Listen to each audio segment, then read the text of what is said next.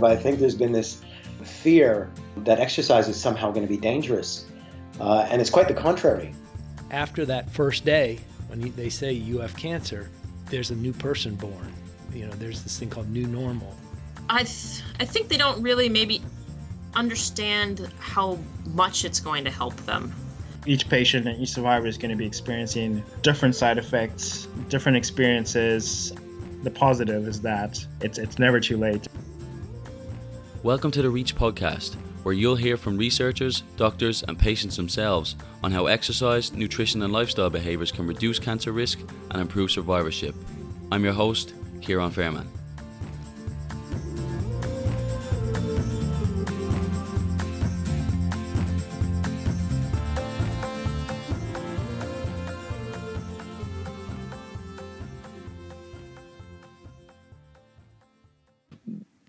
The field of cancer research in Ireland in particular is just exploding right now, and I think there's a lot of really exciting opportunities, and I think your dissertation is going to be one that contributes to a lot of that. So you are primarily interested in the idea of cancer-related fatigue, and I think that's a term that gets thrown around quite a bit by academics and researchers and physicians without really given a clear explanation of what that is. So let's start with that. And can you just talk about what cancer-related fatigue is?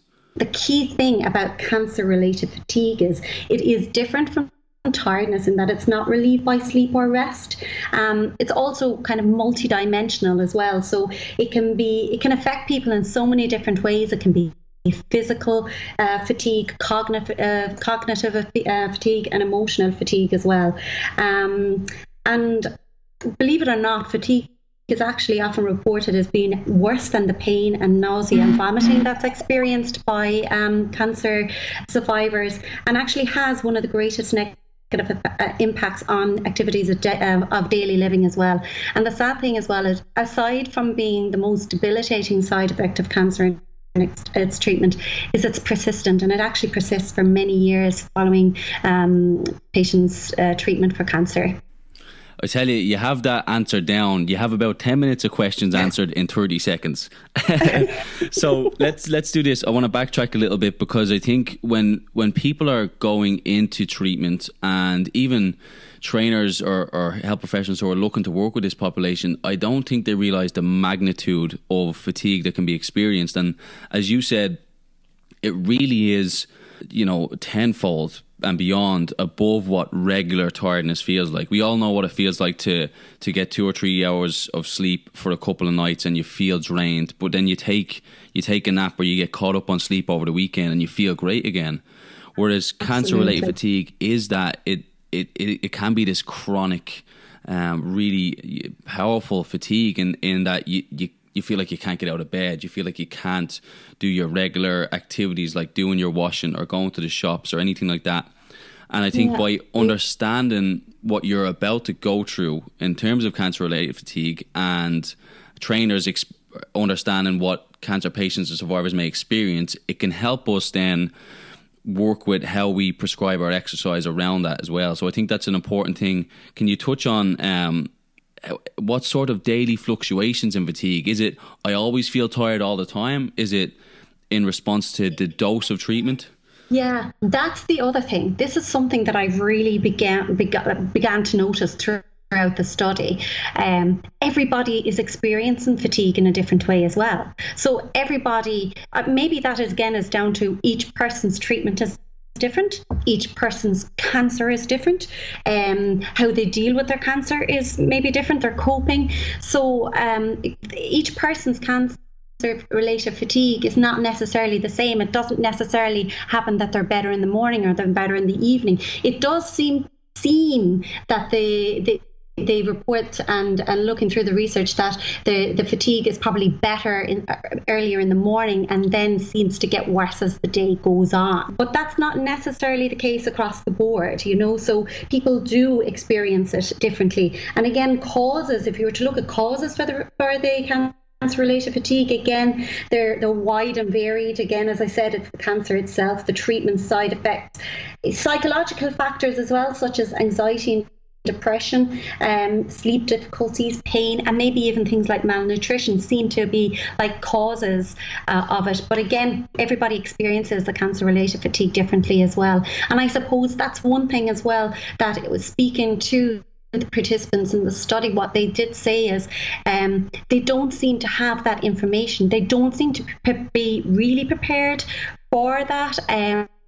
I even asked the question, have you ever received any information or, management or treatment strategies? And the vast majority of them had said no. And most certainly none of them were ever prescribed exercise for their cancer-related fatigue.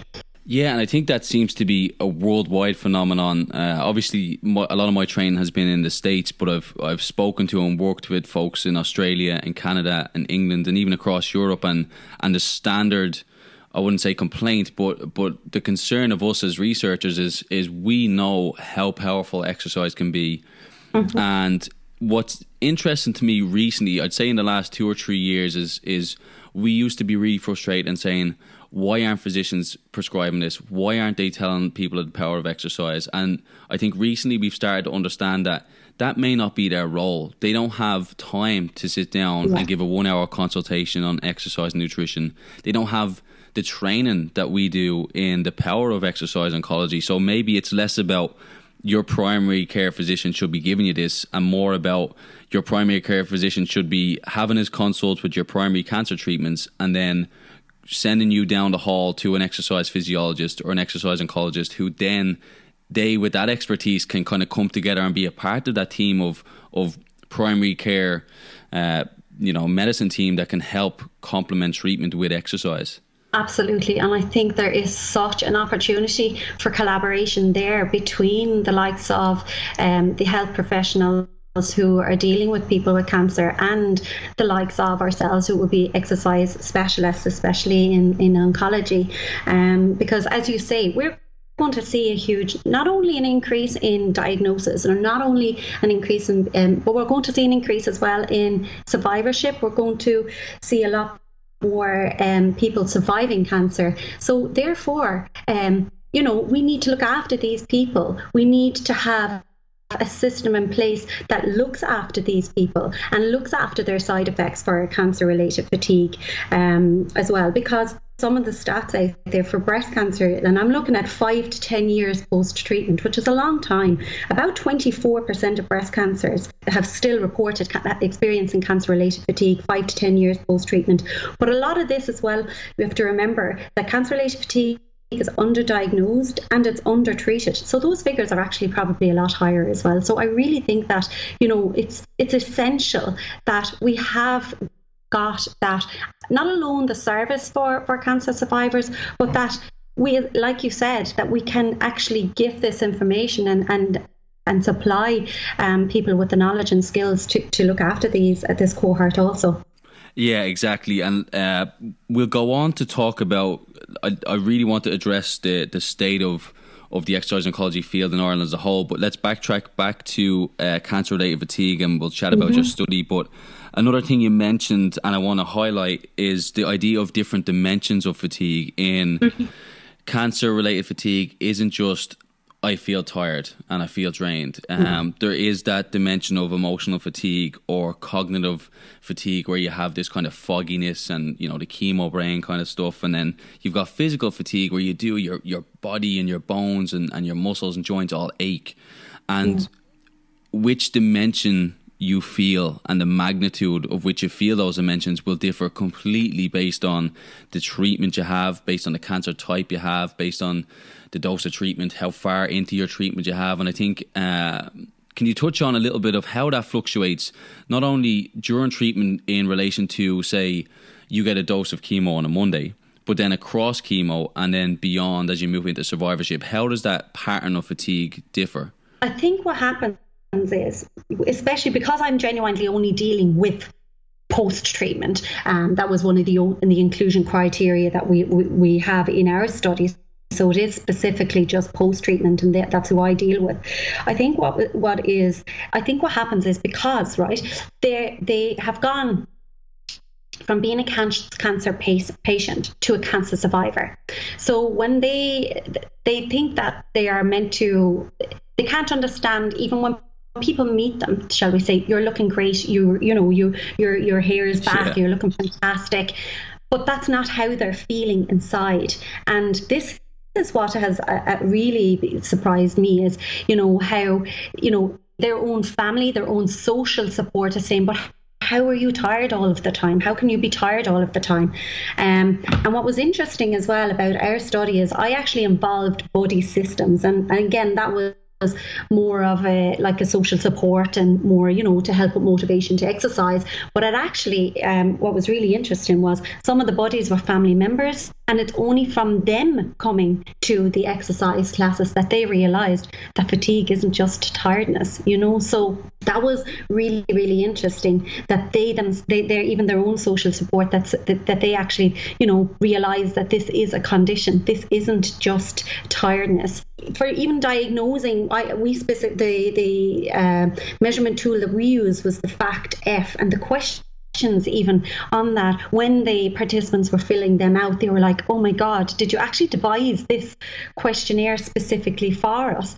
Because they were so specific. Things like listless, washed out, others finding it difficult, to finish things, and even things like, having to put their own, not being able to maybe be as socially active as they want to be as well, and they have to cut that short. So that even element of cancer-related fatigue causing things like isolation and loneliness as well, it's amazing. It's amazing how much this can actually affect people in so many different ways. Where even participants as well, they said, which is amazing, that when they were during their treatment, they had a pack. They knew that they had to be at their appointments on X, Y, and Z days. Whereas when they went from that to being a survivor, there wasn't that pack. They didn't have that information. They didn't know how to deal with these side effects and things like that. Now, there are some super services in place in Waterford, such as the Solace Cancer Support Centre, who do help with things as well, such looking at things such as art therapy and counselling. But again, the cancer survivors don't have an actual pack to prepare them for things such as cancer-related fatigue.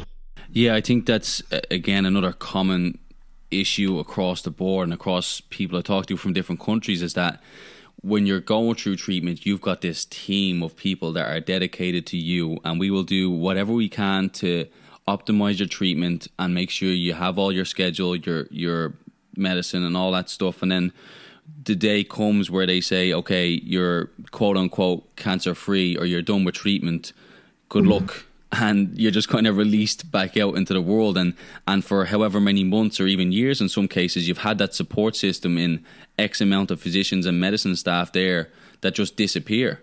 And arguably that's probably the most important time where you need some sort of support staff when you're going from that treatment into recovery, and how to, people just feel lost and trying to regain some sort of normalcy in their life. You've actually hit the word, the nail on the head there. The word lost, that came up so many times. Lost in transition from patient to survivor. There was one participant actually summed it up, how they felt like they were in a boat in the middle of the ocean, sat in that boat on their own with nothing around them. And that's what they said. They actually felt like they were drifting in a boat in the middle of the sea, and they had lost everything around them, So again, isolated, even, all of those little words that actually cropped up, which is it's sad, because they've actually overcome the cancer itself. But I mean, look, the good thing is that things like exercise and the results that we have from our study are very promising. So at least we can start working on things like collaboration and getting people, the treatment and things like that to manage it now.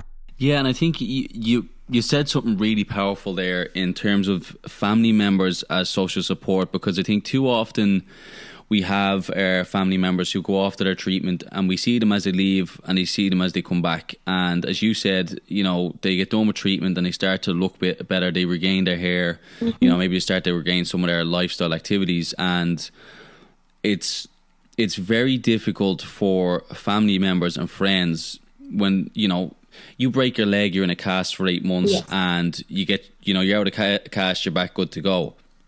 Something like chemo brain or cancer-related fatigue, or, you know, even long-term, say, cardiotoxicity from treatment aren't visible.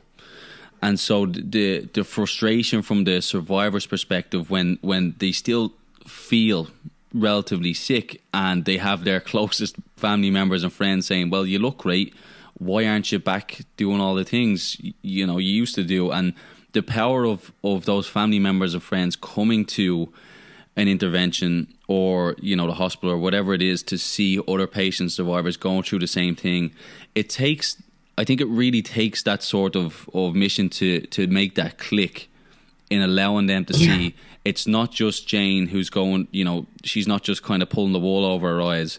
There's hundreds and thousands of people experiencing the same symptoms. And I think that visual then helps to reinforce that there are these long-term effects that can't be seen.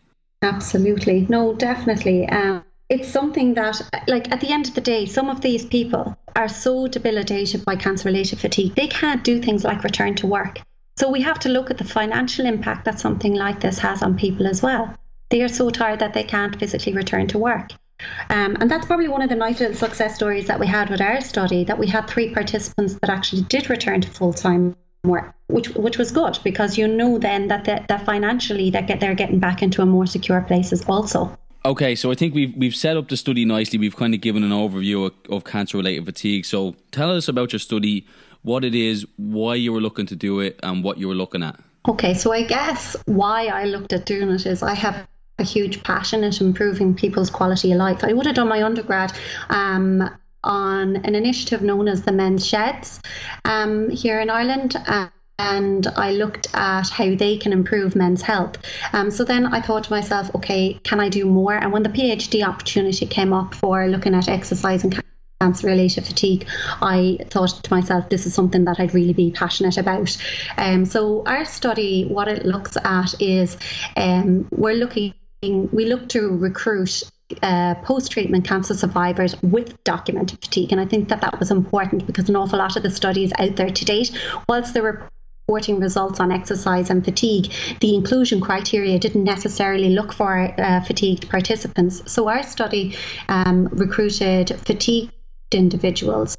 So ours is a quasi-experimental study. So what I looked at then, I thought to myself, right, if I was to look at exercise, I need to be able to compare it to something else. I need to be able to compare it not just to a controlled, not being able, you know, because an awful lot of the studies out there just use usual care. And I wanted to look at other strategies that have been used to target cancer-related fatigue. So an awful lot of the other strategies other than exercise are things like food and nutrition, cognitive behavior therapy, and sleep management and the likes. So I decided then that I would develop a health education program. So what I did was I developed a 10-week health ed program, and that had 3 units. So it had the cognitive behavior therapy, the food and nutrition, and sleep hygiene. So the interventions, the exercise intervention is a 10-week program, as is the health education program. So the exercisers met twice a week for 1 hour for the first 5 weeks. And what we did then was we reduced it down to once a week because we wanted to, you know, develop their self-efficacy. And at the end of the day, we wanted this to be sustainable. So we needed to empower them and let them take ownership themselves, provide them with the skills, provide them with a little bit of exercise self-efficacy, so it would be sustained and maintained once they finished up the 10-week intervention. The health ed then, they still had the same, they had 1 hour per week, and we looked at, and that was again for 10 weeks, but they still had the same, you know, contact with me. If I was to send a text to the exercisers, I would send it to the health ed. So they all had the same support for me. And as I said, we had a buddy system as well, because as you know, as I said, you know, things might be, you know, hard for people. So we had a little buddy system, and that was in place for both interventions also. So again, we looked to compare not only fatigue, we looked at some secondary outcomes as well. So we ran some physical fitness tests. We did a a 6-minute walk test. We did the sit and reach test for flexibility, sit to stand test, which looks at your leg power. We did hand strength as well. We looked also at things like fear of physical activity, and we had a big questionnaire as well, looking at quality of life. Again, things like cognitive functioning, sleep hygiene, and we also then took blood samples and saliva samples as well, because if we were to see an effect of one over the other, or just say it was exercise over health education, we wanted to see, was it like a biological mechanism that exercise had on the cancer-related fatigue compared to the health education. So we looked at inflammatory markers in blood and saliva as well. So we had a huge amount of data that we gathered as well, and we actually allowed then for the health education. They were offered the exercise arm at the end of it as well if they wished to avail of the exercise also. So that is sort of our study in a nutshell, and we've had some really promising results. So again, I suppose unlike the majority of studies, the specific focus on ours was on fatigue, and what we will include as well as a process of evaluation, and that'll be more like an evaluation using action research and translational research as well. And can you elaborate on any of the positive findings, or are you waiting to have those findings published before you? No, I actually, would you believe, hold on, I actually have some really good data here. So I'm going to open it up here now, because I literally finished all analysis today. Did I facilitate that by scheduling our podcast today? No, I'd like to take some credit. No. I'll allow you that, so go on. I'll allow you. I will. Sure, you might as well stick me on the manuscript at this page. Oh no, not a bother.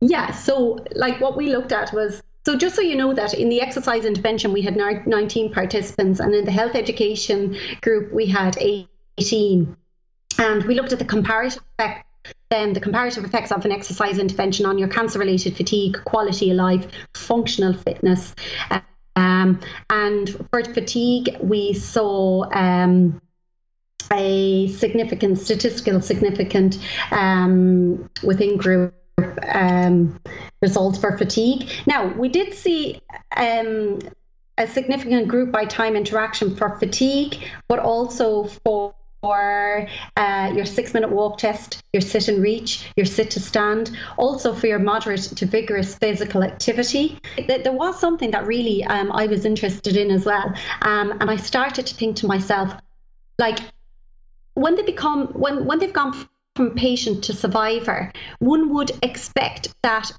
perhaps once they would take their life into their hands again and start to exercise and start looking at increase in physical activity.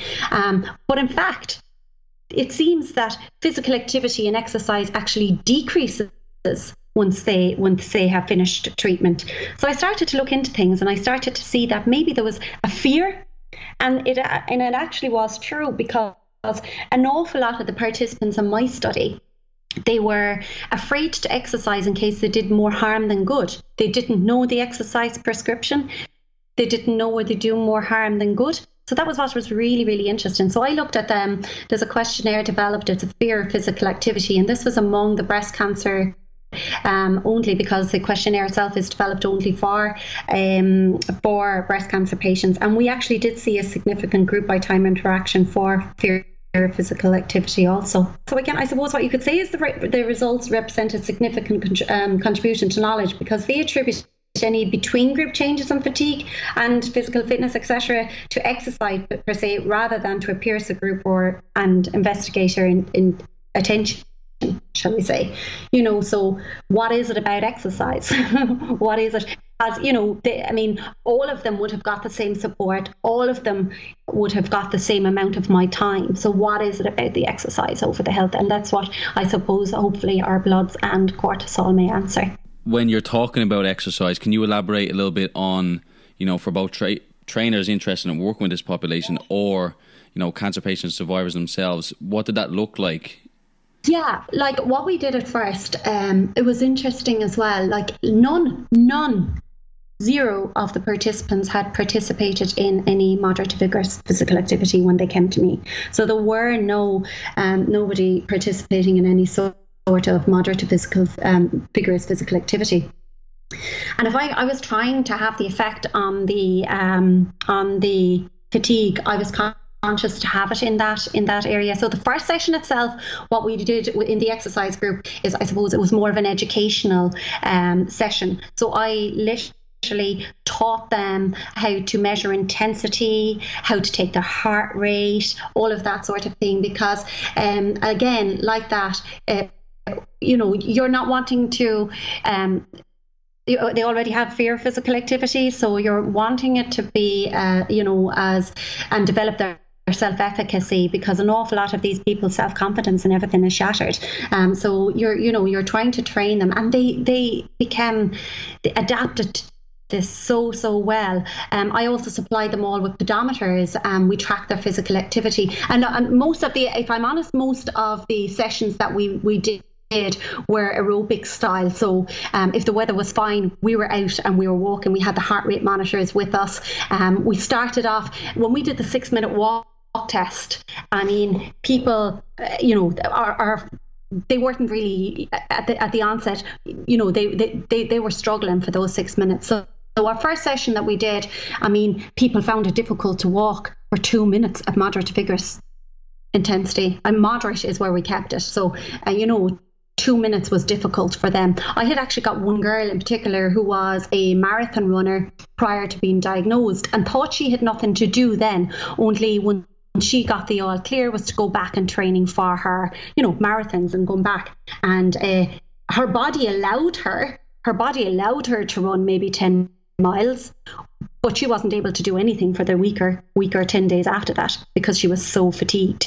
So what really highlighted it to her was that making these people know what moderate intensity feels like, showing them things like how to do a talk test, showing them that it is okay for their heart rate, to be their heart to be pumping, and highlighting what their heart rate should be. They felt safer. So that really highlighted to her that how did she think she was going to be able to run 10 miles if she was actually struggling with doing 2 minutes at a moderate intensity.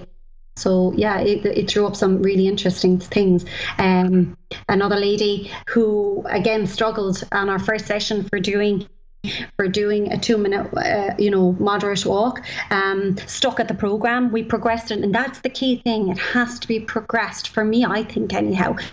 It has to be progressed incrementally, and I'm following the ACSM guidelines, that it is only increased maybe by 2 minutes every week, and that's what we stuck at until we had them up to about around the 30 minutes moderate intensity aerobic kind of threshold. So yeah, we stuck at that. But that lady actually in particular, who struggled with the 2 minutes, stuck at the program, did everything right, and walked the Dublin City Marathon 1 year later.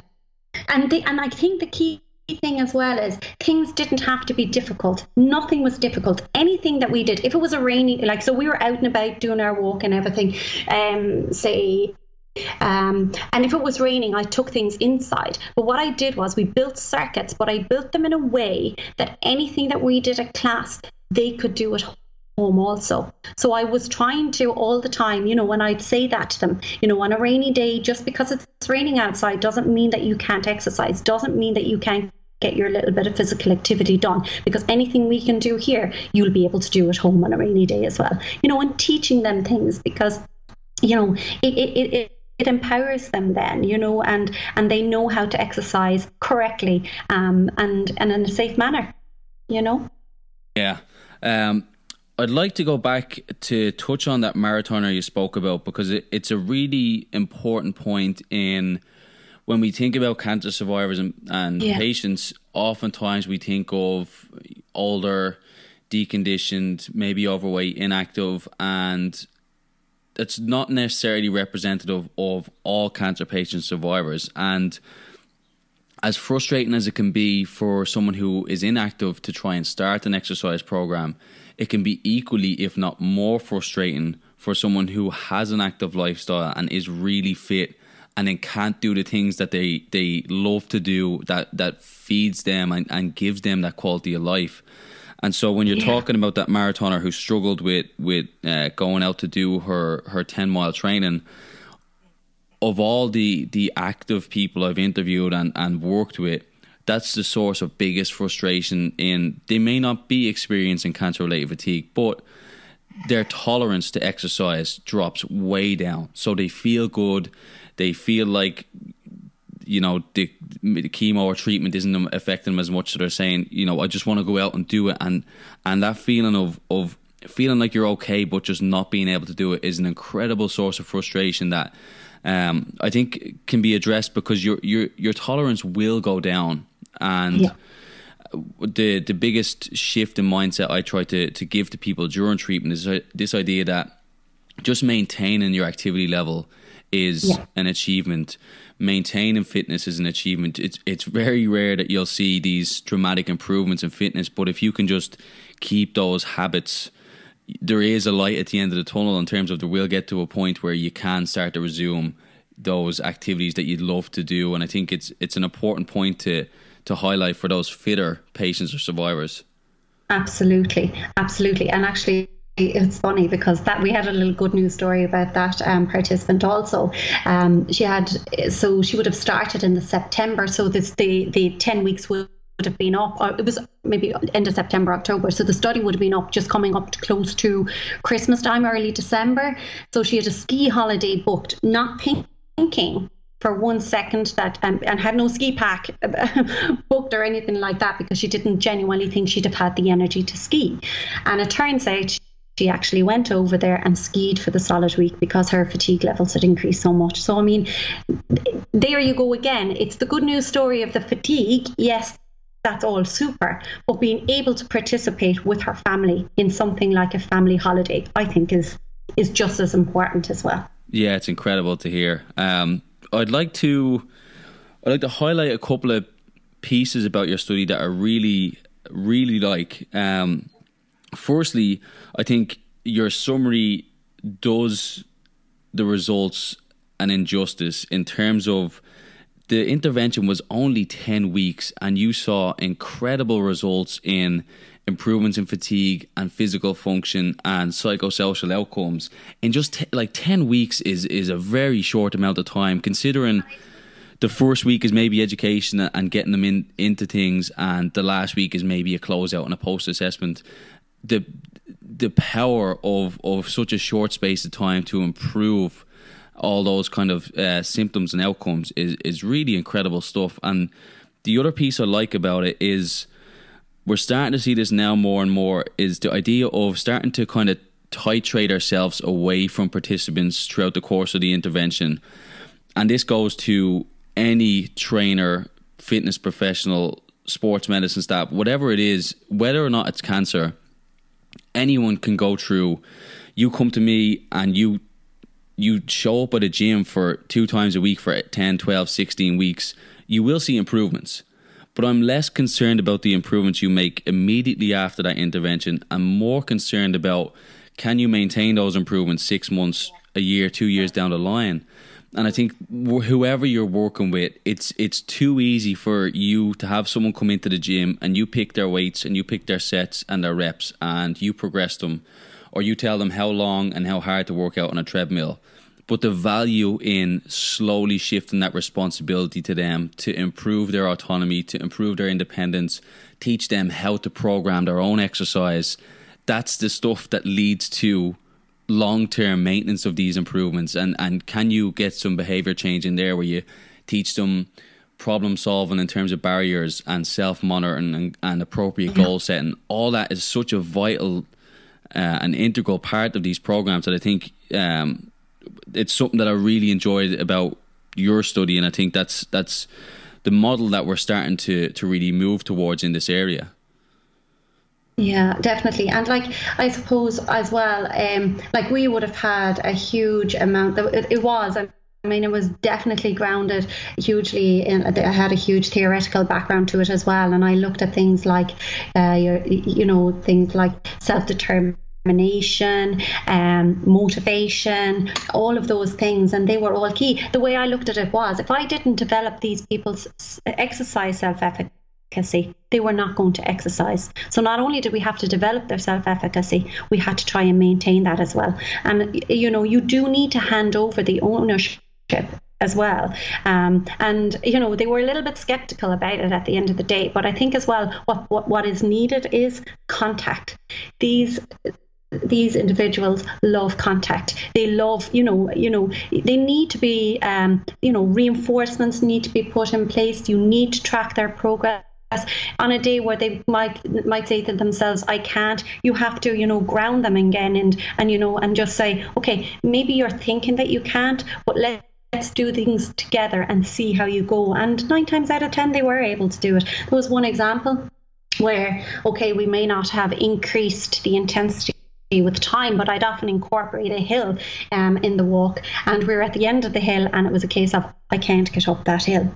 And I thought to myself, well, let's just chat. And this person had mentioned how they had actually become almost like a recluse after their cancer treatment, and had locked themselves away in their room, and had missed seasons. So they had missed seasons. And the same day in Ireland this year, we had a fantastic fall. It was absolutely amazing. So we walked up that hill in the leaves, and we were at the top of the hill, and I said, thought you told me you couldn't get up that hill. I said, how did you get up that hill? And that participant turned around to me and said, something, it was the crunching of the leaves under my feet. I forgot how much, how in love I was with autumn. So, I mean, it wasn't a case that, yes, that person thought she couldn't do it, but just doing something as simple as that, and almost trying to have them in a flow mindset, and having them at one with what they're exercising with as well. They're exercising and they don't even realize it, that sort of thing I thought was important as well, to get them to where we needed to get them. So you are now looking to roll this program out, or at least emulate it as a public service, is that right?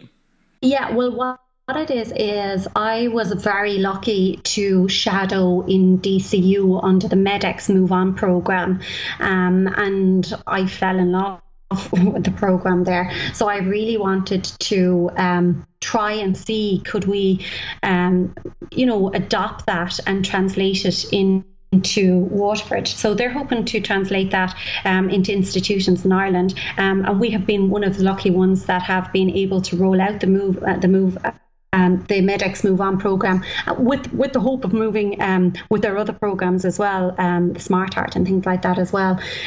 So yes, we have the MEDEX up and running in Waterford Institute of Technology here at our new sporting facility, the Witt Arena, and that group are actually just coming to the end of the first 10 weeks and are actually hoping to stay going. So that's all good. So things are obviously working as well there. So that service is available to people here in the southeast, and the program itself is €90 for 10 weeks. Not only do they get access to the exercise specific classes with a person who is well up on exercise oncology, but they also have full access to the facility and other classes.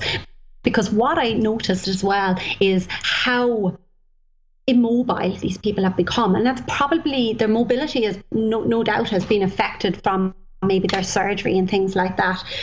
So we worked on flexibility and we worked on mobility quite a bit towards the end of the sessions. They really liked to relax and stretch, and to see their mobility and flexibility improve was fantastic. So a lot of participants in the MEDEX then do the yoga and the Pilates classes, which are also included in the price. It includes their parking and also a cup of tea and a coffee, because let me tell you, that was a huge benefit. You'll be surprised how much information and how much knowledge you can gain over a cup of coffee after an exercise session. I thought, to me, that's where I gained a huge amount of my knowledge as well. I wet myself laughing when I saw that. Only in Ireland would you have built into a research protocol tea and coffee and a chat. A cup of tea and coffee. Listen, I've learned so much. I even learned, like, even at the Men's Shed, the initiative that my dad is actually one of the co-founders of the one here in Dungarvan, which is really successful.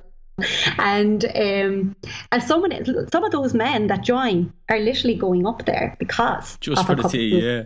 A cup of tea and a chat, and I tell you, that's where an awful lot, and you'd be amazed how many men's lives are helped even by that as well. So yeah, the cup of tea and the chat at the end of the session is fantastic. Now here's probably the most important question I'll ask you is, who makes the tea? Oh gosh, well, I tell you one thing, it's not me anyway. They'd be given out to me, I'd be giving them decaf.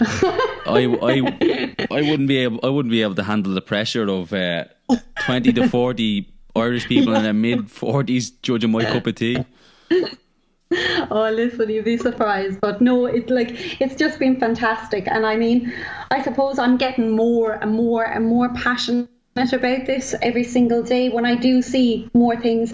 Like I had one participant who had esophageal cancer, and after 1 week, the reflux was gone.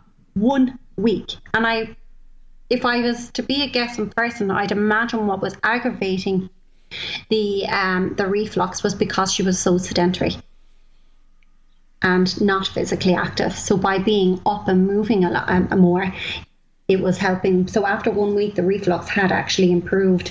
Another participant had reduced down to a quarter of a sleeping tablet.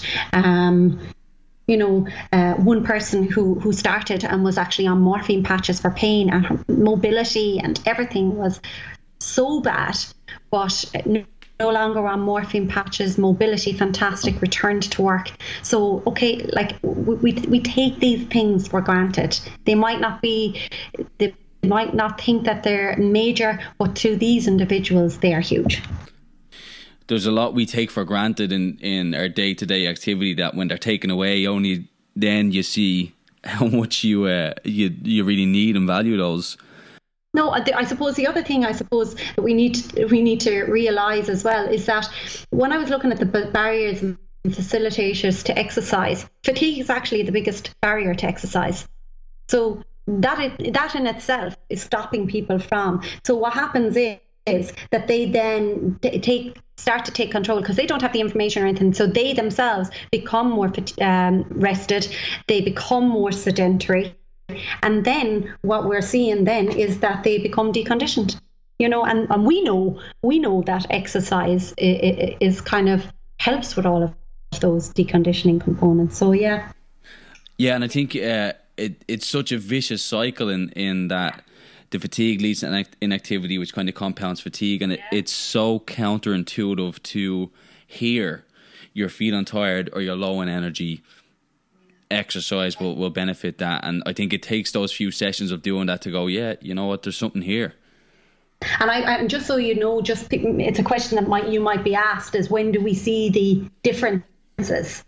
So I actually measured fatigue every 4 weeks. So we did it at baseline, week 4, week 8, week 12, week 4, week 8, week 10, so post, and then at 6 month follow up again. And I noticed the change. So, and again, this is where you have to, like, if you want a person to stick with a program, how many, even people who haven't cancer, but most people who will join an exercise program, if they don't start seeing benefits, they fall off the bandwagon and it's gone, and they're gone into relapse. So I really had to prepare these people as well for the fact that, look, guys, please stick at it. Please put in, put in the little bit of exercise during the week, because we probably won't really see any changes until about week 4. And that's when we did see them. And it seems to have been something we saw across the board as well. From week 4 on, it began to improve and improve and improve and improve. So you really had to put, strategies in place there as well. And as well as that, prepare them for relapse, prepare them for things going wrong as well, you know. You're not going to see these tremendous improvements. And you say, as hard as it is to stick with a program where you're seeing slow improvements, try and see nothing. And I think you kind of highlight the power there of not necessarily getting them to hang on, but redirecting their attention to what improvements they might see. You know, you're not going to see dramatic improvements in body composition or maybe strength within a few weeks, but you will see, you know, that day to day, you know, going up the stairs isn't as hard as it used to be, or I do feel better during the day. And by shifting that mindset, then that may help with adherence too. Okay, so aside from MedX, which is a wonderful program, and we'll talk at the end about how people can get in touch with you for that, could you kind of give an overview, you know, what the state of cancer rehab is in Ireland, and, you know, what, if any, services exist and all that type of stuff? Yeah, like there is another program as well, the Strides for Life, that is another program that's out there as well. And I actually attended a really good workshop in December with the Irish Cancer Society, looking specifically at cancer-related fatigue, which is really promising, because there was a group of I'd say about 15 of us who are concentrating specifically on cancer-related fatigue. And what is hoped is that we would actually form like a collaboration together, that we would actually try and help people, you know, and develop such programs, and, you know, that we will be able to steer people in the right direction as well, so that, you know, if there is a group of people who are, you know, working on something that they too are passionate about, I think it increases the power as well. So the Irish Cancer Society, which I was delighted with, invited me up there in December, and we sat down with other specialists in that field as well, along with Noel McCaffrey in DCU as well, who also has that program up and running. And I suppose again with my study, when I started out first, and I think this it's important to get across as well, the MedX group, just so people know, it's not just for fatigued individuals. The MedX program is open to cancer survivors across the board. So when I started off first, my study initially was breast only. Then I opened it up to prostate and colorectal. And then I began to say to myself, well, now, Tricia, if cancer doesn't discriminate, how are you going to discriminate against who is going to be exercising? So I did more and more research. And I mean, the exercise prescription is the same for all cancer survivors, so it is the same as well. People might not know that as the general population. So trying to get your 150 minutes of moderate intensity exercise per week. So I started to say to myself, well, why can't I include more cancers? So I have, and in the study to date, we have a mixture of cancers involved in the study. So the MedX program here in the southeast, excuse me, is open to mixed cancers. So it seems like it's somewhat of a budding field, in that the main services or outlets for cancer patients and survivors are the universities that are conducting these research studies, whereas there's much less, I suppose, public services where you know, you go to your physician and they will help direct you. You know, if I'm a cancer patient, I'm just after sitting out my oncologist, there's nothing that they can say, we have this program, unless it's affiliated with a university. Yes, I think, and we've been very lucky now. I'm collaborating with the University Hospital in Waterford.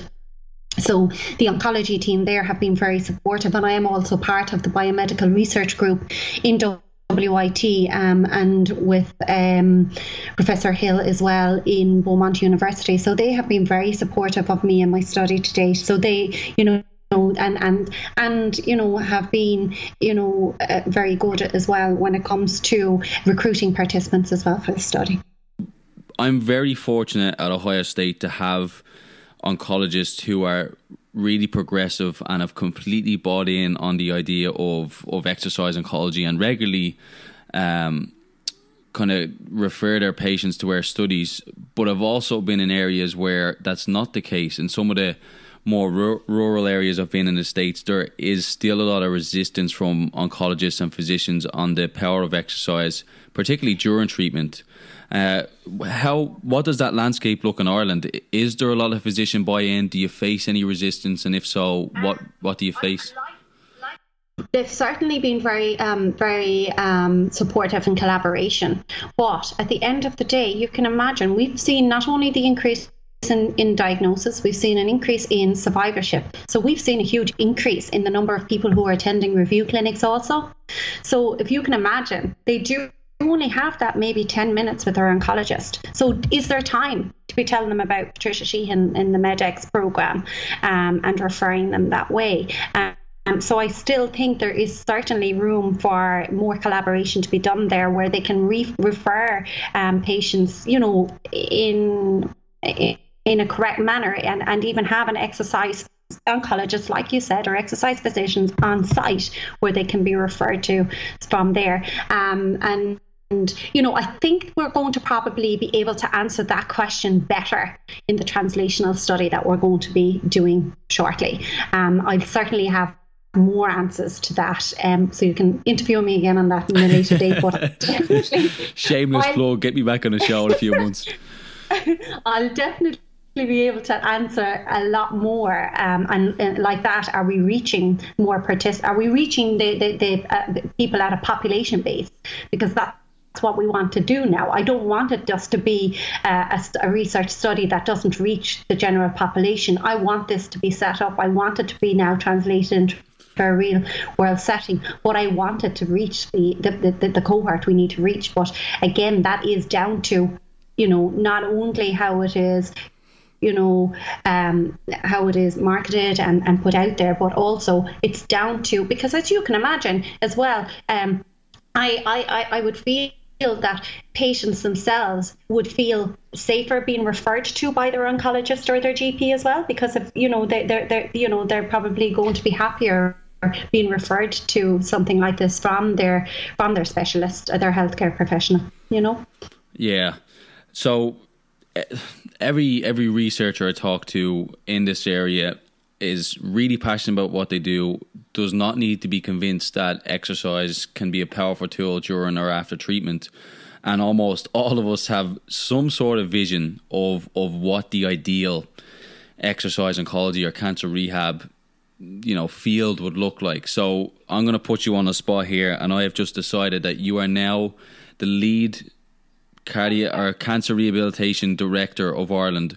How would you like to see the structure shift, or what needs to happen to establish exercise oncology as a standard of care in Ireland? I think it's probably going to come down to, the influence of policy, the influence of, having these, having it instilled in like an actual exercise referral system at a national level, and having programs such as ours, instilled on a national exercise referral scheme. So again, will it happen? I don't know. Do I want it to happen? Yes. But I think from the research, and if more and more people start to, and we will start publishing these results shortly, I think that, and we need to get into, it's not just the likes of, say, the university. We need to get into other oncology outlets in the southeast as well, other hospitals, and we will do that. We will be sending. All of those people will be invited, and they will be sent information on the service that we provide here in Waterford Institute of Technology. Yeah, I think it's kind of, as you mentioned, for me, it's a case or a matter of when and not if it becomes a standard of care. But the point I was kind of alluding to was this idea that, we had this symposium at ACSM just gone in Denver a few weeks ago, yes, and the conversation. I have to say, as kind of tough as it is, living away from home and doing my studies over here in the States, the opportunities I've had have been unparalleled in terms of just even exposure to ACSM, where that's been my 9th year or 8th year of going, and the people you meet, and you talk about just world experts that you look up to and you read their work, and then you get to meet them and talk to them and share your research and passion. It's unbelievable. I was pinching myself, but I submitted for the symposium, and I asked Dr. Katie Schmitz to serve on it, and she's done incredible work in the field of breast cancer. And then during the year, she was voted in as president of the ACSM. So I'm standing there as a PhD student, on a panel with Katie Schmitz, and I've very rarely do I feel out of place, but it certainly was kind of standing on the shoulders of giants moment for me. I usually feel like that as well, so don't feel bad. And so the discussion, and Katie Schmitz brought the point up of where do we need to focus our interests, and we as physiologists are kind of going, physical outcomes, psychosocial outcomes, and it's almost like we have different branches of research, and with the overall goal of establishing exercise oncology as a standard of care, there does need to be a strong component that have cost effectiveness of programs, that have policy changes implemented to them in speaking the language of really the movers and shakers of the country in terms of getting this established. Insurance providers can see some value in improvements in physical function and cancer-related fatigue, but they are more prone to seeing value in how much does this program cost, how much does it drop future costs of healthcare, and I think that's one area that I think we'll see a lot more traction in over the coming years in really trying to drive this field forward. I think what we need to realise as well, though, by improving people, it's not just fatigue we're improving here. We are improving their, comorbidities that they've been left with as well. So we are in turn not just improving quality of life, but we are improving the cardiovascular system, all those decrease in inflammation, all of those things as well. So we're probably going to, by having programs like this, cutting down in people presenting themselves at A&E as well, so cutting down on the usage of beds as well. And I think that we probably need to work in a really upstream manner and focus on preventing these things from happening rather than treating them when they do happen, and we have all the time in Ireland where we're giving out about the shortage of beds and all of that sort of thing. So why not be proactive and prevent these things from becoming a problem in the first place? And I think that's why I have become so passionate as well about this, is prevention, preventing these things from happening rather than focus on treating, and almost like a prehabilitation. Okay, they've been left with cancer-related fatigue post-cancer, but let's focus now on working on prehabilitation from preventing other things from happening. Yeah, you're preaching to the choir, and I think that's it. We've kind of solved all the problems. We have people convinced, and we're ready to rock. I really want to make sure that I acknowledge and thank my supervisors, Dr. Michael Harrison and Dr. Suzanne Denif, and all of my colleagues and my fellow researchers at Waterford Institute of Technology, because they have been so supportive to me throughout the whole process. It's been super. They really, really are great. I'll piggyback off of that, and thank Fionn McSwiney for introducing the two of us. Yeah, one of the most gentle giants in the world of exercise physiology. Absolutely. Okay, so and thanks, Fionn. Appreciate it. Shameless plug opportunity. Where can people find you? Where can they find out about the MedX program? Anywhere, any social media outlet you'd like people to be directed to? Whatever you want. Here's your kind of outlet. I suppose, I guess I better give my email address. So that is patricia.sheehan at postgrad.wit.ie. Also, you can find me on Twitter. I'm actually Ferntree on that, FERNTRI on Twitter, and I kind of I post a lot on that and keep up to date as well with research on that. I have a Facebook page. It's Patricia Ferncombs Health and Fitness. And again, if you have any inquiries about anything, never hesitate to contact me privately message me, whatever. There's no problem whatsoever. I'm said to be the quickest replier ever when it comes to messages. I don't know, but that's what they say to me anyhow. Maybe that's a bad thing, and I don't have my computer out of my hand at any stage. But there's never a problem with anyone. The MEDEX program then is at the WIT Arena, and they have their own Facebook page. They have their own Twitter account as well, or if you contact the Waterford Institute of Technology, the WIT Arena there'll be no problem. There'll be people there to help you as well. And they have a dedicated MEDEX team, and here in WIT there is a dedicated steering committee as well for the MEDEX program. So there's plenty of people that can answer any questions anybody may have. Excellent, and I'll put all those links and all that stuff in the show notes as well. So listen, thanks Tricia. This has been, an incredibly insightful conversation with me. I appreciate you chatting, and thanks a lot for sharing your knowledge. Oh, fantastic. No, it's brilliant, and it's absolutely delightful to talk to you as well. Thank you so much for contacting me.